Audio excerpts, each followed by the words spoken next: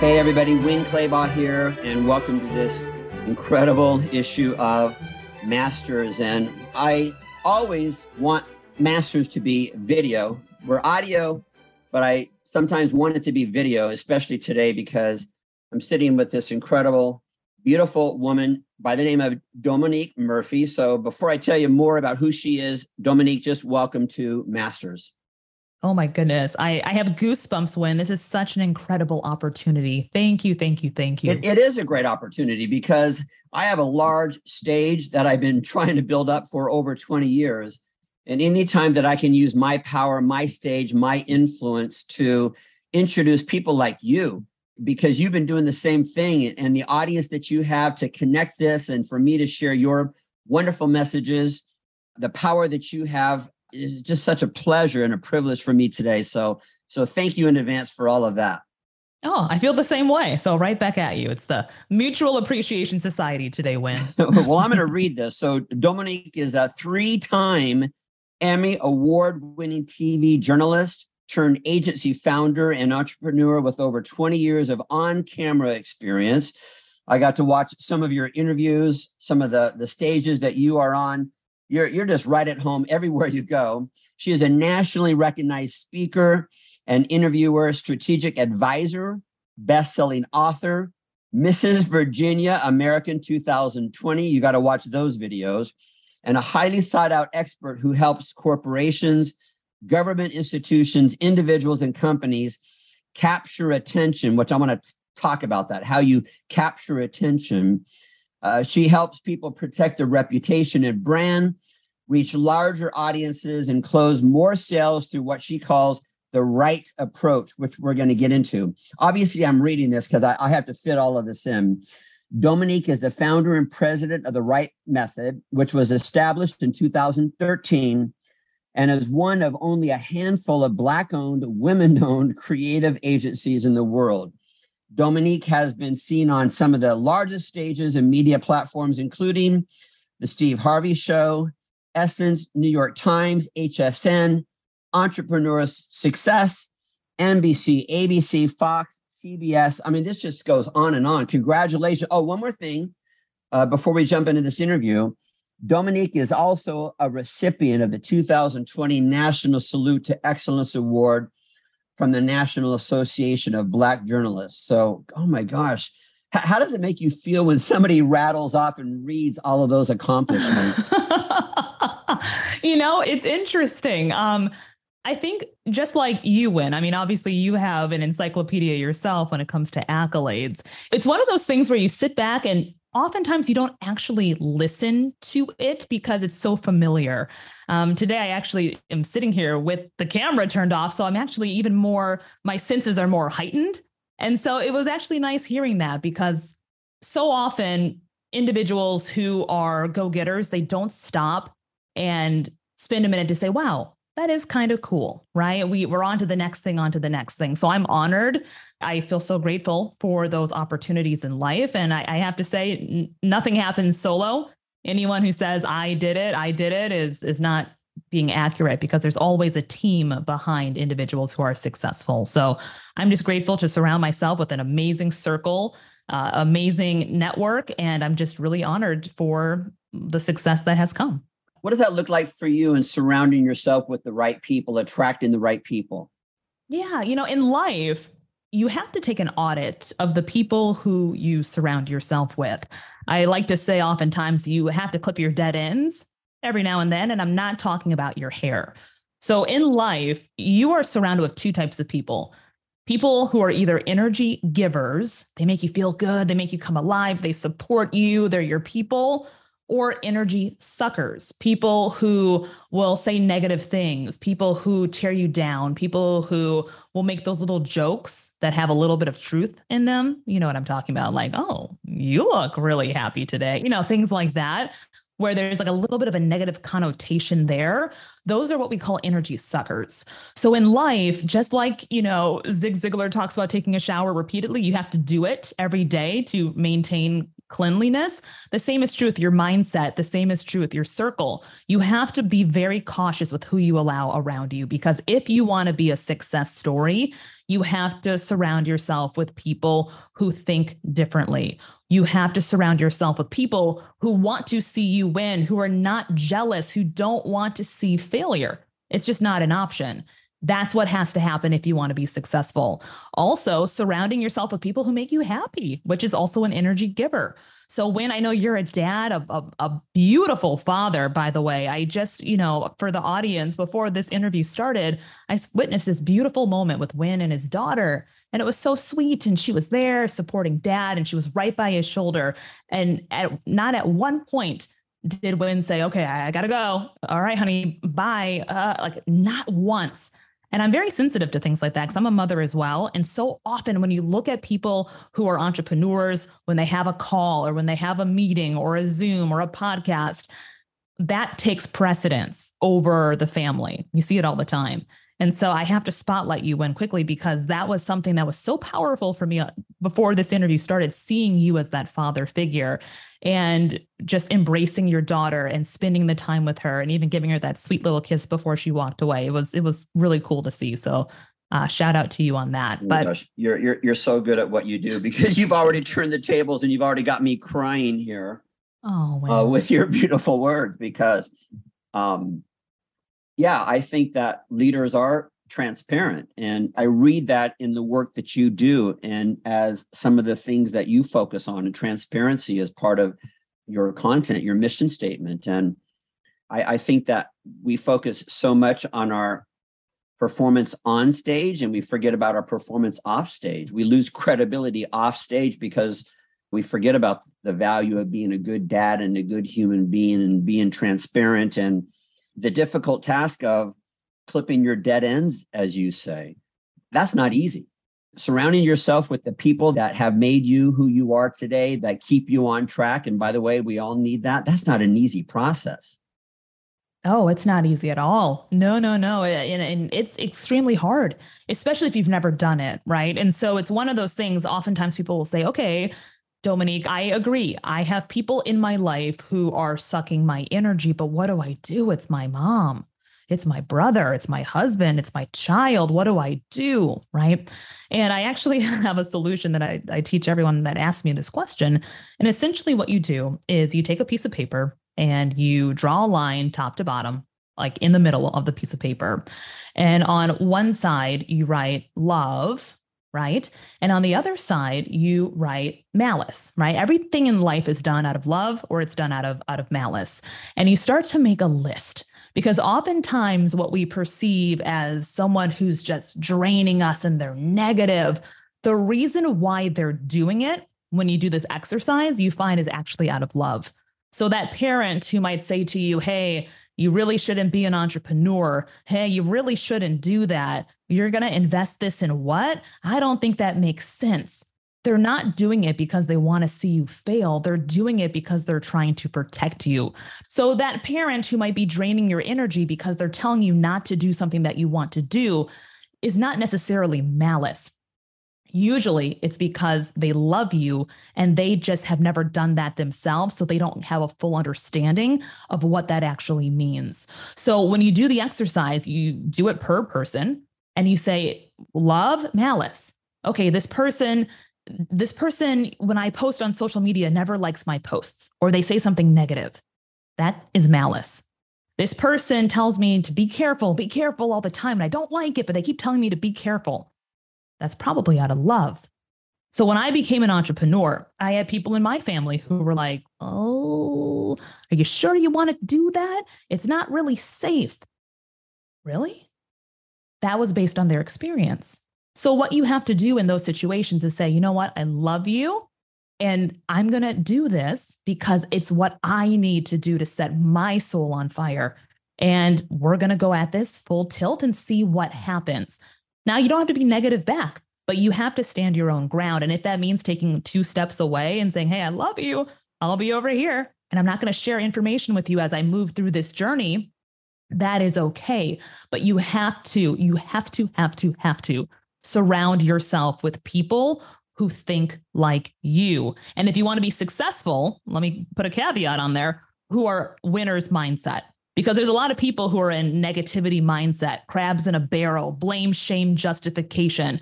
95% of people in this world live below the line in blame, shame, and justification. Only 5% of people live above the line in accountability and responsibility. I challenge you to be in that 5%. Be in the 5% that thinks differently, that embrace each other, that hold each other up, and that are success mindset. It's about playing big. But if you have someone in your family, just to clarify, who is saying, hey, be careful, I don't know, and they're draining you, you have to do the exercise and identify, are they being malicious or are they just trying to protect you because they love you? And there's a very big difference, but the water often gets muddied until people do this exercise. Wow, that is just such great information and great input, so that we don't respond, because they're not coming from malice, they're coming from love. And we don't want to respond with malice. We don't want to respond with our fear, but respond with love. So that's what you're teaching people to do. So thank you. I want to switch gears here a little bit. So talk to us about the right method. And by the way, just so people know, you can go to therightmethod.com to learn more. But this is this dedicated, very talented, you even said Emmy-winning group of people that you have gathered together, and you believe in transparency. I love that you talk a lot about storytelling, which I also want to get into. I believe that the best teachers and mentors and parents and heroes are storytellers. So the fact that you have included storytelling as part of your plan to help companies and individuals build their brands, I think that that's wonderful. But go back and share with us exactly, what does the right method mean? What's that all about? Sure. The right method is a paradox. There is no one size fits all right method. You have to find what's right for you. We pride ourselves on telling the world's stories the right way, and we specialize in 6 divisions, which is public relations, communications, video and photo production, marketing, social media, and executive presence. The reason why the right method was created is because anyone who's looking to reach a larger audience, we call it scaling. Anyone who's looking to scale, they have to be visible. And I'm going to give you a formula of mine that I teach everybody that I work with, because it really simplifies the whole process. And what it is visibility equals credibility, which equals profitability. Visibility is being seen and being heard. Being seen and being heard. Visibility equals credibility. The more you are seen, the more you are heard, the more credible you become. You become an authority. You become an influencer. You gain the attention of an audience. And what happens when you have the attention? You convert. You profit exponentially. So a lot of times people come and they say, I want to make more money. I want to grow. I want more money. And I always smile and I give them the quote from Earl Nightingale, which is, the only people who make money work in a mint. The rest of us must earn money. And the way we earn money is by providing products and or services that are needed and useful. So when people are looking to earn money, the thing they need to focus on is not money, but rather visibility. And I'll give you a real life example. Let's say I was to tell you, think of an auto insurance company, any auto insurance company in the world. Okay, name one. Oh my gosh, the one with the duck. Okay, Aflac. Aflac. Okay, got it. So I don't work for Aflac, and no one here works for Aflac on this call. Neither you or myself. We don't work for Aflac, but yet you thought about them. So they're a solution to a problem, and they're not even here. And that's the goal of every company. You want to be a solution to your avatar's problem when you're not even there. You want to be the person they think of when they need your help. The way that you become that person is through visibility. So on the flip side, let's say I was to tell your audience that I started a new company and it's called Dominique's Auto. Dom's Auto. Right? It. Now, the reality is, and by the way, that's not a company, just so you guys know, don't Google Dom's Auto. But let's for the sake of this conversation, let's say it was a real company. Most of you would either just say, I've never heard of it. No. Or you might look it up and you wouldn't really see anything about Dominique's Auto. So chances are, and those chances are like 99.99999%, that you're going to go with the company you thought of with the duck as opposed to Dominique's Auto. And the reason why is because of visibility. You've never seen, heard anything with Dominique's Auto, but the other company that we spoke of earlier, we've seen them everywhere. So that's what everyone needs to be thinking about. If you want to gain profitability, you have to be visible. And so the right method was created because what I found in the marketplace was that every company, most companies rather, were missing fundamental pieces of the puzzle. They would have a marketing agency, which is one piece of it, but you need PR, or you need video and photo production, or you need social media, and there'd be things missing. So the right method was created because, as I mentioned, you have to find what's right for you. So when an individual or a corporation or a company or a government institution comes to me or to the company, they come in usually with one problem that they need solved. So let's just say, for the sake of this conversation, they come in looking for public relations. Okay, so we build out and strategize and create a customized plan for them from a PR standpoint to get them visibility in front of their ideal clients and customers. That's one part of it.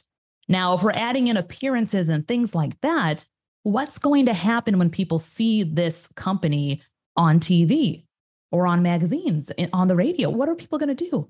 They're going to Google them. And most people like to go to social media pages first.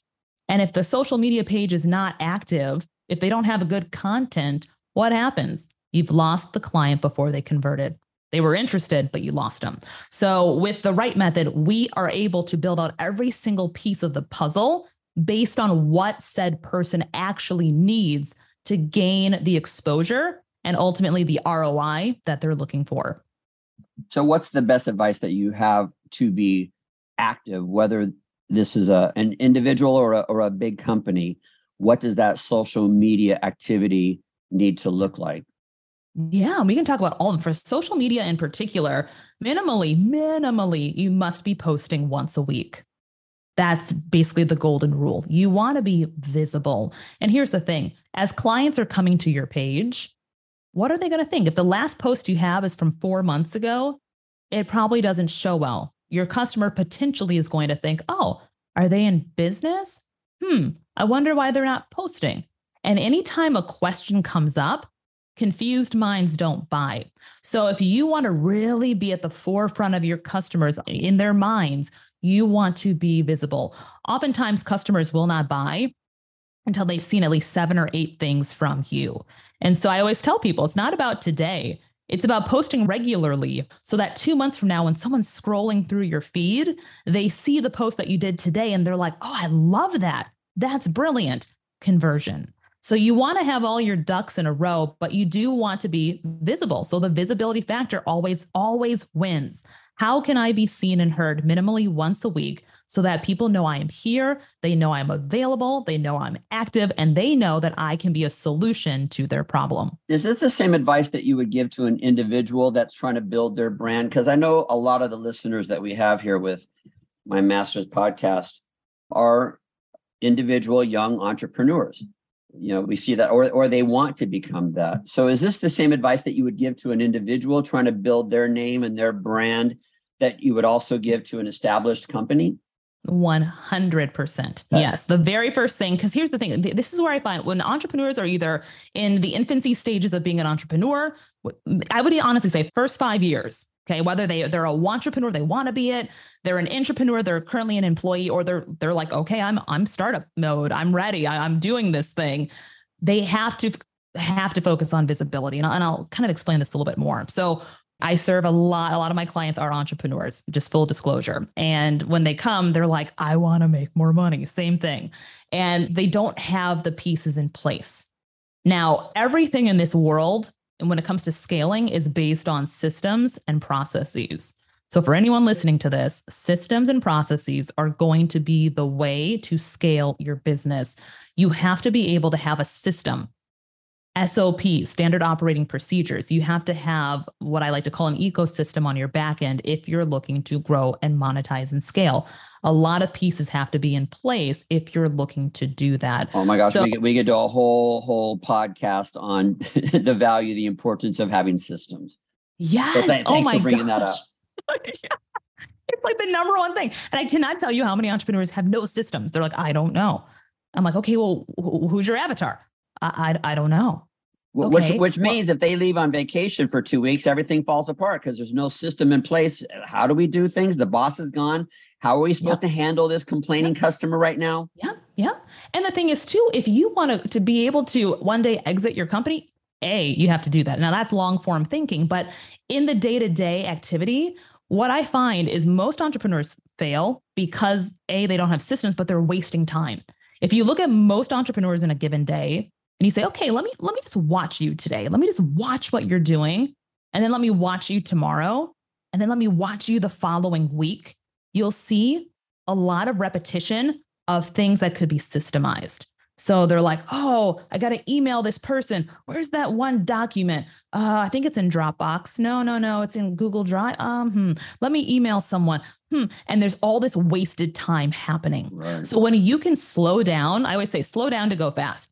Slow down, get everything built out the right way. So have folders, have all your emails automated, have everything ready to go. So you're not spending copious amounts of time, wasting time rather, let's be honest, doing things that should be automated, doing things that should be so simple. It should be copy, paste, change name, send, versus let me create this email from scratch and it's wasted time. So the right method for an entrepreneur starting out is, yes, you have to, first of all, you have to storyboard this out. Think of it like a film. And you have to say, okay, where am I going first? Because most people don't identify where they want to go. They're just like in the ocean floating. Like, I don't know, make some money. I don't know, right? Where do you want to go? Like, what's the destination? What's the end result? Because if you don't know where you're going, you're not going to go there. So where are you going? Identify it and physically write it down. I had an opportunity to go to Brian Tracy's home a couple of years ago. I love him so much. Yeah, he's like one of the greatest thought leaders of our time.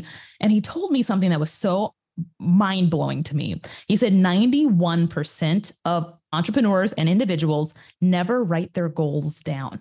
I said 91. He goes 91. He goes, something happens energetically when you put pen to paper and you physically write down your goal, and not from a standpoint of, I really want to, I wish I would, but rather you claim it. I'm so happy and grateful I have achieved X.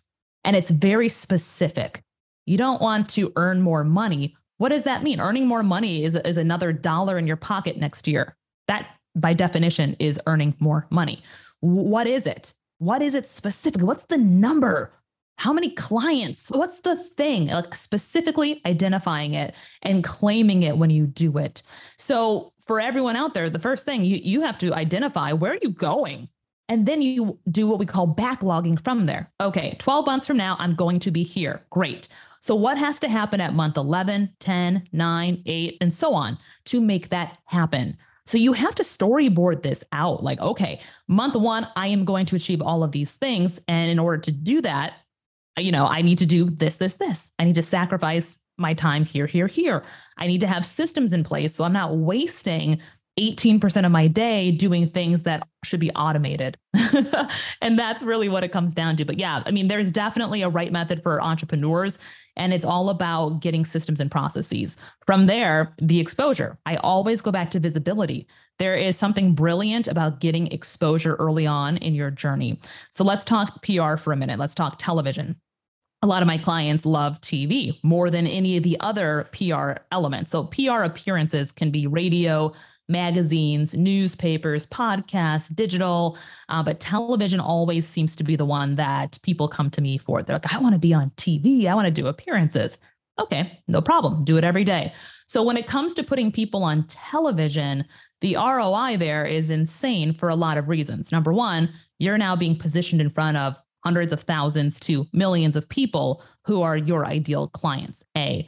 B, what happens is people love to see endorsements from media outlets. So if you're a company, and let's say no one's even heard of you, someone's Google searching whatever it is that you do, they find you and they look through your website and they see 1 or 2 or 3 stamps of, I have been featured on NBC. I have been included in this podcast. I've been here. I've been there. It elevates your brand right from the beginning. we have to have something called know, like, and trust. If you want to grow a brand, three things you must have: the know, like, and trust factor. Someone who comes to you will first be like, who is this Dominique person? Let me see, right? So they got to get to know you. And the way they get to know you is by watching your content. So when they see you on social, when they see you visible in any way, they're like, okay, I know you. What happens inevitably? They're usually going to like you. If you're providing content of value, they're going to like who you are. And once they like you, they trust you. And when someone trusts you, they will open their wallet to you. They will become a client of yours. So it's know, like, and trust. When they see those media stamps, it's a quicker way to expedite that process. Because if you're endorsed by a television station, which essentially is what that is having that stamp of approval, means you pass through 10,000 gates to get on TV or to be featured in a magazine or on this newspaper, your brand is elevated right away. And people like to buy from people who have influence. So when you're talking about know, like, and trust, what are some of the mistakes that people are making when it comes to the know, like, and trust? Yeah. So we'll talk about both, right? So there's a thing called less is more. Measure twice, cut once. Less is always more. Think of it like this. There's a reason why when you go to any drive-through, they have at the most, 10, 11 items you can pick from, because confused minds don't buy. If you have 47 offerings, let's say you go to your local burger place and they have burgers and seafood and fries and shakes and tacos and spaghetti and all these different things, all of a sudden you're like, oh my gosh, I don't know. What do I want? That's why we go to In-N-Out, right? There's three choices, I think. Yeah. And it creates a problem because people don't know. And then all of a sudden they thought they wanted a burger and fries, but now they don't know if they want noodles or if they want pizza or if they want cake. They have no idea. And so what happens is you create a situation of confusion. So oftentimes when new entrepreneurs are starting their journey, they're like, I'm going to offer 10,000 things. I'm going to have this and this and this and this and this and this and this and this. And the reason why that doesn't work is because people have to be able to figure it out in 2 seconds. What do you offer? I do this. Boom. Okay, that makes sense to me. If it takes you 5 minutes to explain what you do and what you offer and how it can help me as a customer or client, you've already lost me.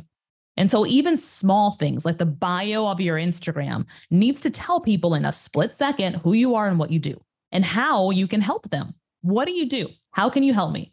And people will either go, oh, that's cool. Not for me, but okay. Or they'll say, oh my gosh, that's exactly what I'm looking for. Let me reach out. And either way, it's okay, but you're very clear and concise. So going to the point about know, like, and trust. If you want to be known, it's just like anything. You have to be visible. And I know oftentimes for a lot of people, that can be a daunting task and intimidating, right? Like, oh my gosh, visibility. I got to put myself out there, Dominique. Yes, you do. But it's a lot like buying new shoes. For all my shoe lovers out there, it's kind of like you pick up the new shoes, those fabulous shoes that you've been eyeing, and you finally pick them up, you bring them home, you put the box on your bed, you take the little lid off and you do your little happy dance. At least that's what I do. And you take the shoe out and you put it on. And what happens? It hurts. Inevitably, you're like, oh, that's really uncomfortable at first until you break it in. And the same is true with visibility. So you have to look at this as a long form game and say, what is my goal? Do I really want success? Do I really want to reach people? Because if you want to reach an audience, if you want to grow and have influence and scale, people want to buy from people they know, like, and trust. And no one's going to know you if you're not putting yourself out there. They won't. And it's not because your product's not good. It's just because they don't know you. Let me use myself as an example here. So I'll put myself on the line here.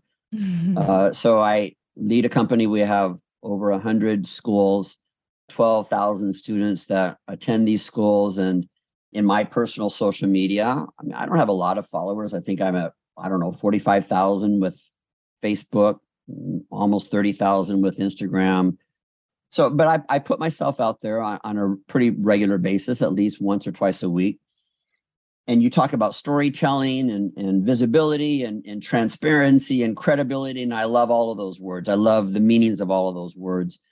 How much of my storytelling should be personal? Sometimes I feel like I could post a photo of me and, the king of the planet and get 5 likes. And then I post a photo of me and my daughter at the gym and everybody responds to that.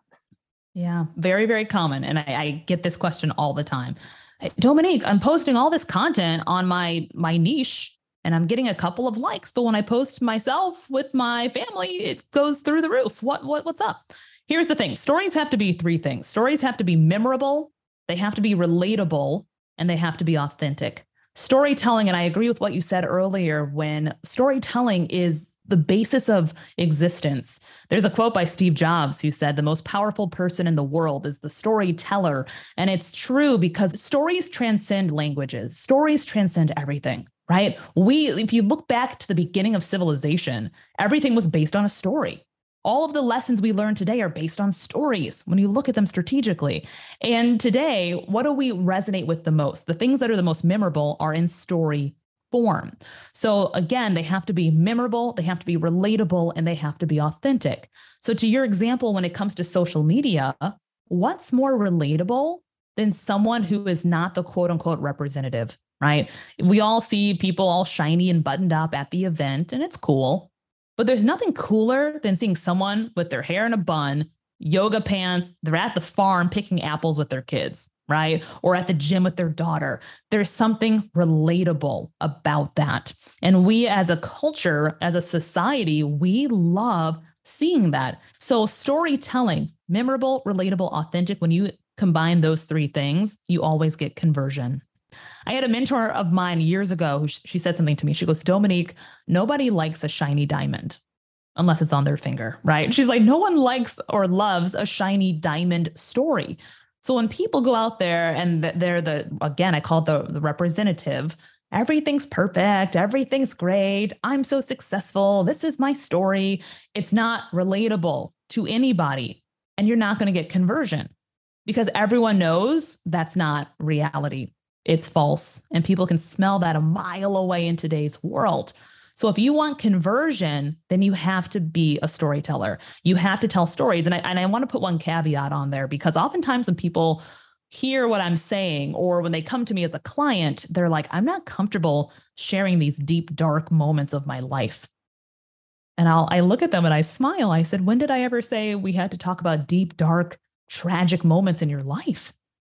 And they go, well, that's what storytelling is. I said, that's not what storytelling is. Wow, that's so interesting. Yeah, stories come in all kinds of forms. Right. There are stories about money. There are stories that are of comedic value. There are stories that are tragic. There are stories that we call the wow or attention story. There are multiple stories that can be told. A story simply of how you got from A to B can be so compelling, and it doesn't have to be sad. It doesn't have to be gut-wrenching at all. Some of the best stories are just factual. Some of the best stories are ones that have comedic value tied to them, where you're smiling along with them because you want to take people on a journey. A storyteller essentially holds the audience hand and takes them through this journey where visually they're there with you. They're like, wow, yeah. And so I always say the hook of your story, the first paragraph, the first thing you say, must cause people to lean forward and say, tell me more. Oh, that's why we call it a hook. This advice that you're giving us right now, I know that we're talking about social media and PR, but at the end of the day, all this advice that you're sharing with us right now relates to good leadership. Meaning, absolutely. If we weren't even talking about marketing or social media, and this was completely about how to be a better boss, how to be a better leader, how to have more credibility, how to be more visible with your team, this is exactly the advice that you would give. Absolutely. And one of the divisions with the right method is executive presence. That was my next question about, because I see it as part of your plan here with the right method. Executive presence. What do you mean by that? Executive presence. It's funny because it's a term that a lot of people go, what is that? Like, what does that mean? Essentially, it is being a quote unquote boss that is respected. It is being that person who knows how to handle every situation. So you build a team of employees, of staff who wants to follow you and who wants to support you. When you become a leader in any sense of the word, and you have a team behind you, you want to be respected. You want your team to look at you and go, wow, I trust him or her. Yeah, I'm on board. I see the vision. I feel seen and appreciated. That's what executive presence is, but it's broken down into so many subsectors. So for example, executive tone, executive influence. Are you positioned in a way where you're a person of influence? Most executives are not. Ironically, most executives don't even have a headshot, believe it or not. Shocking, right? And we're talking like level 1 here, right? So like they don't know how to speak to their teams effectively, right? Instead of being able to bring everyone together and at the conclusion of that meeting or of that talk, their team feels fueled up and ready to go and conquer and excel and win. Oftentimes people feel unseen, they feel depleted, they feel used, they feel just frustrated. And that's because the executive in that situation was not trained on how to effectively approach their team, how to effectively speak with their team. A lot of executives lack confidence. And that's another part of executive presence, is having that confidence as a leader, because you're under the microscope. You're the spotlight at that point. When you're that executive, people are looking to you. And if you don't have confidence, your team will not have confidence. If you don't have confidence, your company is going to suffer. Productivity is going to go down because you are the person who creates the tone of energy for your entire division. As you're talking about this, I'm thinking about this huge stage that you're on. So you're not just a celebrity on camera, you're also behind the scenes. You're a parent, you're a leader, you're the leader of your own company, of an organization, and also you're visible. So you are a mentor to young girls, young entrepreneurs. And I just want to ask you, what does that feel like? Or what responsibility does that weigh on your heart, on your mind, to be that wonderful mentor and hero for that generation? Oh, it's everything. People always say, like, what's your proudest accomplishment? My proudest accomplishment is never on a piece of paper, like remotely, bar none. My kids are everything. So I'm a family person. I am madly in love with my husband, and we have 2 amazing boys, and they are remarkable. They are so incredible. My husband is as well. But there's something when you become a parent, right? My sole existence is raising 2 incredible young men who will never be victims, who think differently, who can achieve anything they want in this world.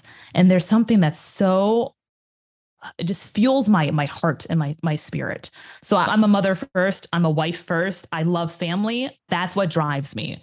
And so in life, you have to figure out what is your driving force, because a company can come and go. A job can come and go. A paycheck can come and go. But what is the thing that drives you, right? What is that thing? I had another mentor. I surround myself with mentors, and I think everyone who could hear me should be doing this. And you keep hearing me talk about mentors because you learn so much.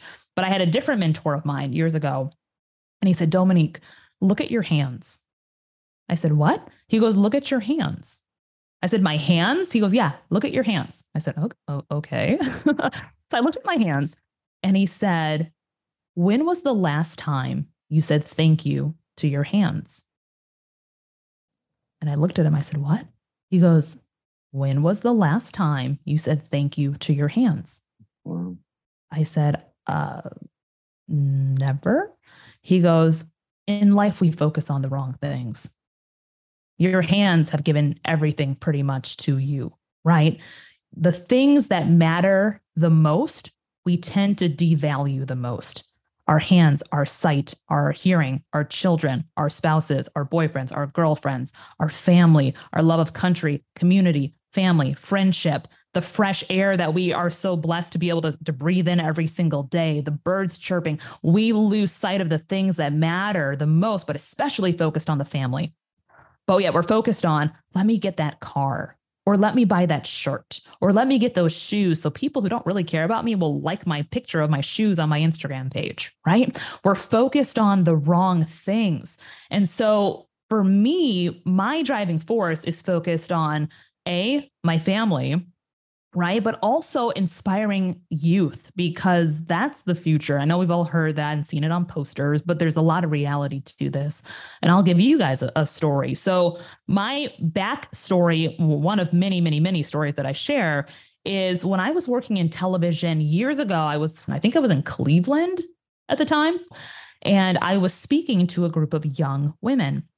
And there was a little girl. And when I say young women, they were probably 7 to about 13 was the age range. Okay. And there was this little girl about 9 years old when I walked in, and she said, "Hey, can we play a game?" I said, "Yeah, let's play a game." Now, my natural mindset is thinking they're going to say, "Let's play Red Rover," or "Let's play hide and seek," or tag, or something like that. And she said, "We want to play What Do We See When We Look at You?" I said, "I'm sorry, what?" She said, "We want to play What Do We See When We Look at You?" Now, this 9-year-old was like going on 25 with her mindset. I said, "Okay, how do you play?" She said, "You're going to stand there in front of all of us, and we're going to say things we see when we look at you." Now, it was like the firing squad. I was so nervous. And I don't know why I was nervous, but clearly something subconsciously was making me nervous. Because they're little kids and they tell the truth, right? Right. That's probably it. So I stood back, and these young women start saying things to me, such as, "You're really nice. You're really pretty. I love your hair. I love your lipstick." Started like that. And then it went from that to, "Wow, I could never do what you do. I could never do that. I'm not pretty enough. I'm not smart enough. I don't have the connections. I don't," over and over again. And as I stood there, it was like my body was melting into the floor, because I thought to myself, what am I putting out there that's making little girls think that they cannot do what I have done, or better yet, surpass what I have done? So it was one of the greatest wake-up calls of my life, because that's the moment in my life where I became very transparent, which we spoke about on this interview. Very transparent. Because for years, I wasn't. For years, I was fake. For years, I was that shiny diamond story we just spoke about. That was me. Everything's great. Everything's perfect. And it's fake and it's false. And it took a 9-year-old girl to wake me up. And I'm like, what am I doing? That is a massive disservice to the world, to make little girls think that they can't achieve success. So for me, it was an eye-opening moment of, okay, moving forward, you're always going to get transparency with me. So what did you do differently? What did you change? I started sharing my stories because they're really relatable. You know, when people say, "Oh, I'm struggling, I failed, this didn't work." I'm like, "Oh, same here. Let me tell you what I've gone through. Let me share my story with you." I have a book called Reset, and the book Reset literally talks about many moments in my life, from pageantry losses to, and there's all kinds of stories in there, from almost failing out of college to all of these things that in my life, I'm like, I can't tell anybody that. What would they think if they knew the reality of my story? And I became transparent because, as we spoke about earlier, there's nothing more powerful than storytelling. Stories can change people's lives. And when I started becoming transparent, I can't even tell you how many people were like, "Wow, thank you.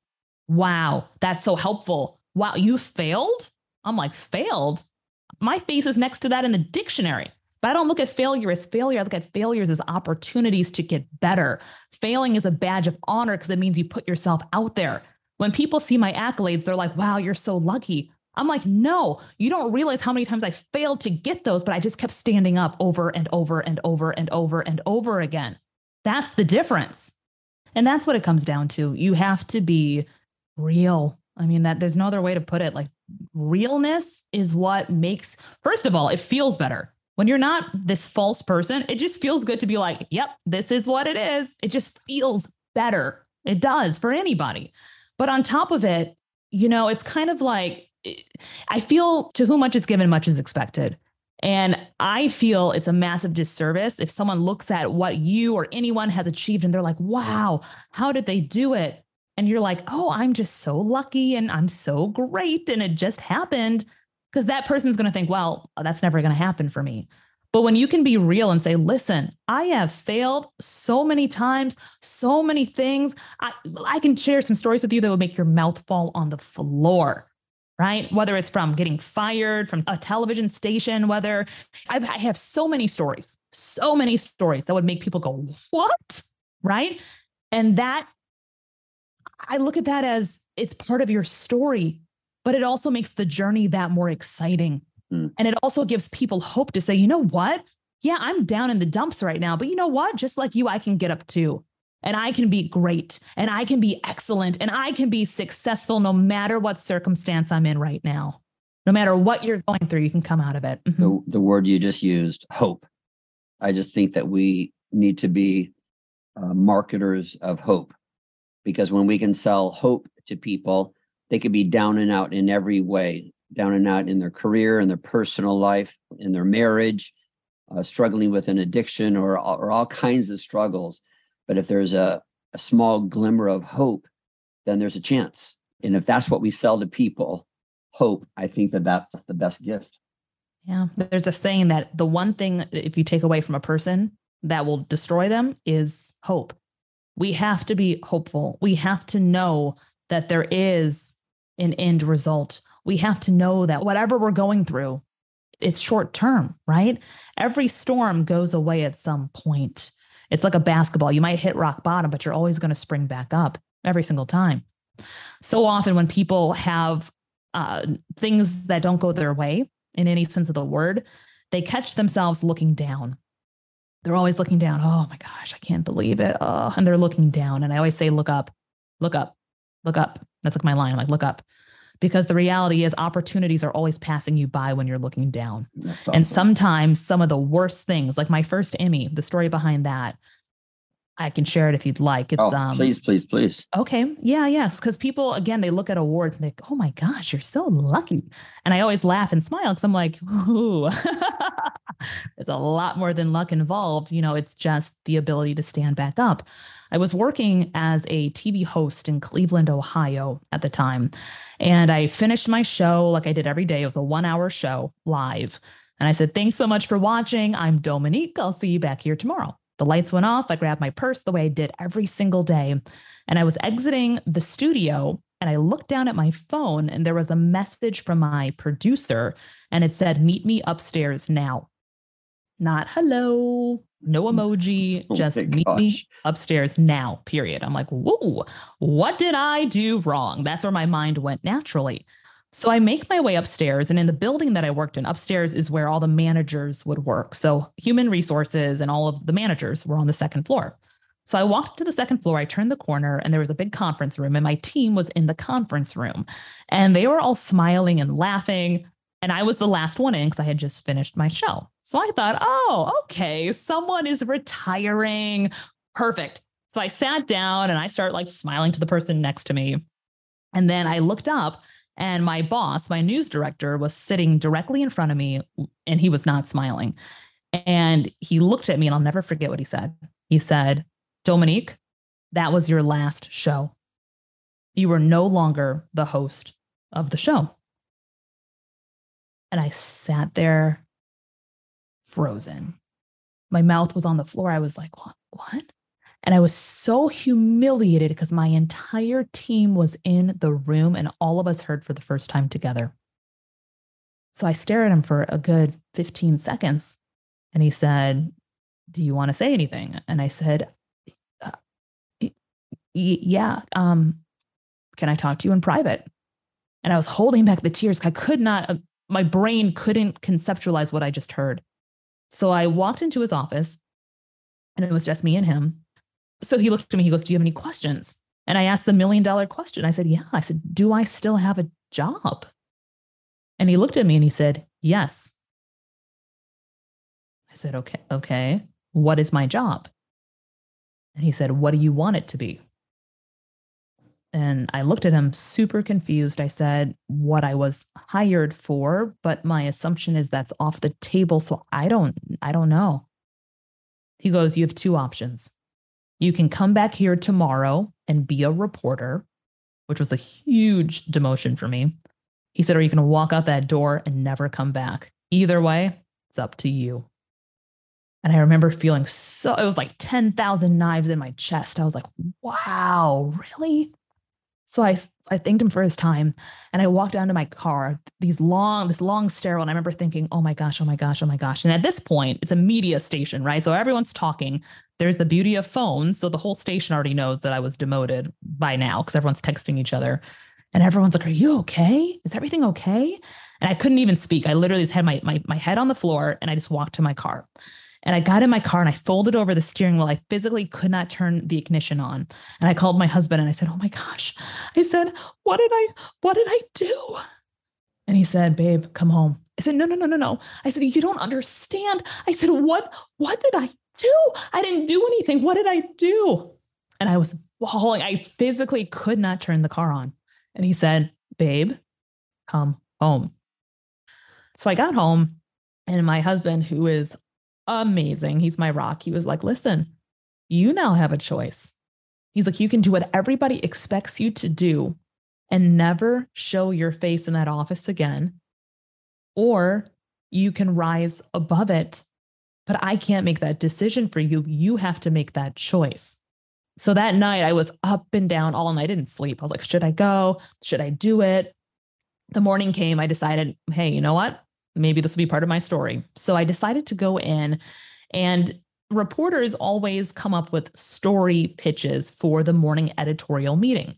So I got up 2 hours early and I said, let me figure out my story. I ended up by, I don't know, just sheer luck landing this incredible story. And so as I walked into the morning meeting, I felt like a rare panda out of the zoo. Everyone was like, oh, she's here. Sat down, and my assistant news director said, does anyone have a story idea today? I raised my hand first. I said, I do. And the whole room got whiplash looking back at me, and they thought, what? She's going to actually provide a story? So I pitched an idea. Long story short, that story ended up being the lead, or the number one story that night. And so as I went home that night, I said, okay, this is not what I want to do, but what is the lesson in this? And I couldn't figure it out. I said, I have no idea. I have no idea what the lesson is. But in life, AIE is everything. And I have the acronym on the cover of my book. I have the acronym all over my office, and AIE stands for attitude is everything. The one thing in life that we have control over that no one can take away is our attitude. For anyone out there who is not familiar with Viktor Frankl, Man's Search for Meaning, I highly recommend you pick up that book. I love that book. He would always say, people can take away anything from you, but the one thing in life they cannot take away from you is what you choose to think. They can't take away your mindset, right? And so I always, after I read that book years ago, I always held on to that. I'm like, okay, attitude really is everything. I can choose to be a victim. I can choose to feel bad. I can choose to point my finger and say, oh, he did this to me. Or I can choose to rise above it and figure out what is the lesson in this for me? Because there is a lesson. I truly believe that whenever you're going through, there's always a lesson in it. Now, at the time, it felt like one of the worst things that could happen to me from a career standpoint. I'm like, what the heck did I do? Never found out an answer, by the way. It had something to do with ratings, they said, but the ratings went down when I left. So it was kind of weird, but no one ever knew. There was no rhyme or reason to the decision, but it was one of the best things that ever happened to me. So going back to the story, I started being a reporter. And I remember people would say to me, oh, you're a reporter. And I would always correct them. I said, no, I'm not a reporter. I'm an anchor who happens to be reporting. And it's a big difference when you own certain things, because I never wanted that title. I never ever went into journalism to be a reporter.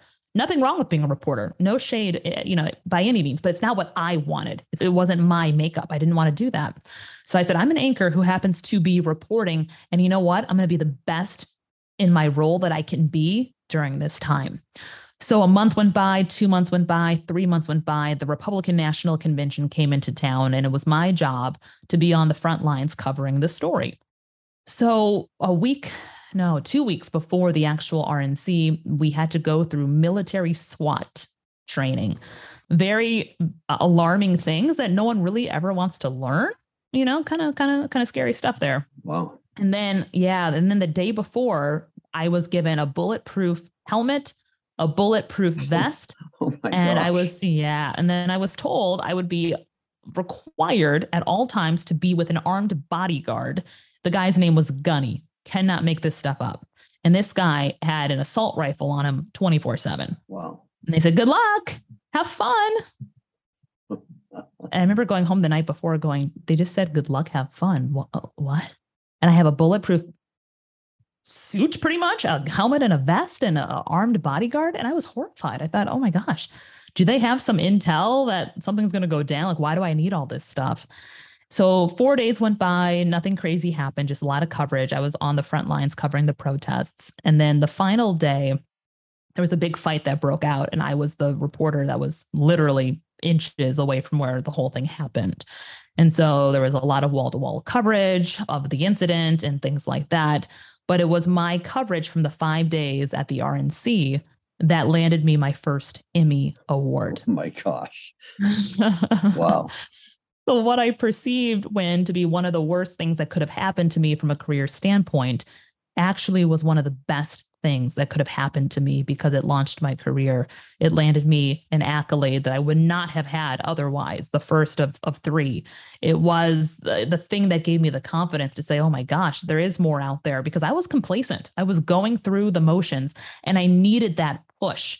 And for years, I still was in victim mentality. I can't believe that news director did this to me. It took me 3 years to realize that that news director gave me the greatest gift, one of my greatest gifts of my career. And so I sent him a letter 3 years later, handwritten. I said, so-and-so, thank you so much for what you did.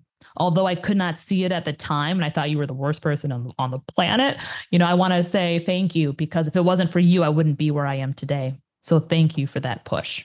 And so these are the stories when that people, have to realize that doors are never closed unless you choose to believe that they're closed. What a story. What a story. That you can tie one event to another event to another event. And gosh, it all happens for a reason. And the reason is always to make us better, to make us stronger, to bring us accolades and opportunities like that. Thank you for sharing that. That was great. Oh, thank you, Win. Of course, I'm still thinking that I want to track that guy down. I want to beat him up for you. I'm sorry. I'm still a little stuck on that one, right? It made you, it probably also made you a better boss. You're like, I would never do that to somebody. I would never do that. Yeah. Like, although I didn't agree in the way it was done, I also came to recognize that it was in its own way a gift for sure. Wow. Well, Dominic, the beginning of this interview, I had the sense that all I had to do was say go, and then I could just sit back and be the audience participant and enjoy your messages. And that's how this has turned out. I'm just so grateful. You speak so well, and you're just the tone of your confidence, and what a wonderful leader and mentor and hero you are. Thanks for that. Win, thank you for being a superhuman yourself. And thank you for this incredible opportunity. This hour or so has just been phenomenal, and I have enjoyed every single second of it. Well, before we say goodbye, Dominique, do you have a final message for our listeners? Oh, so many.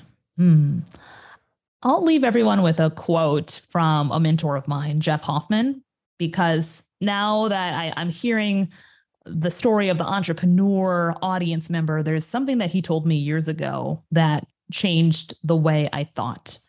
Because when I first became an entrepreneur, like 99.99% of entrepreneurs, I was focused on money. Okay, money. How to get money. I want money.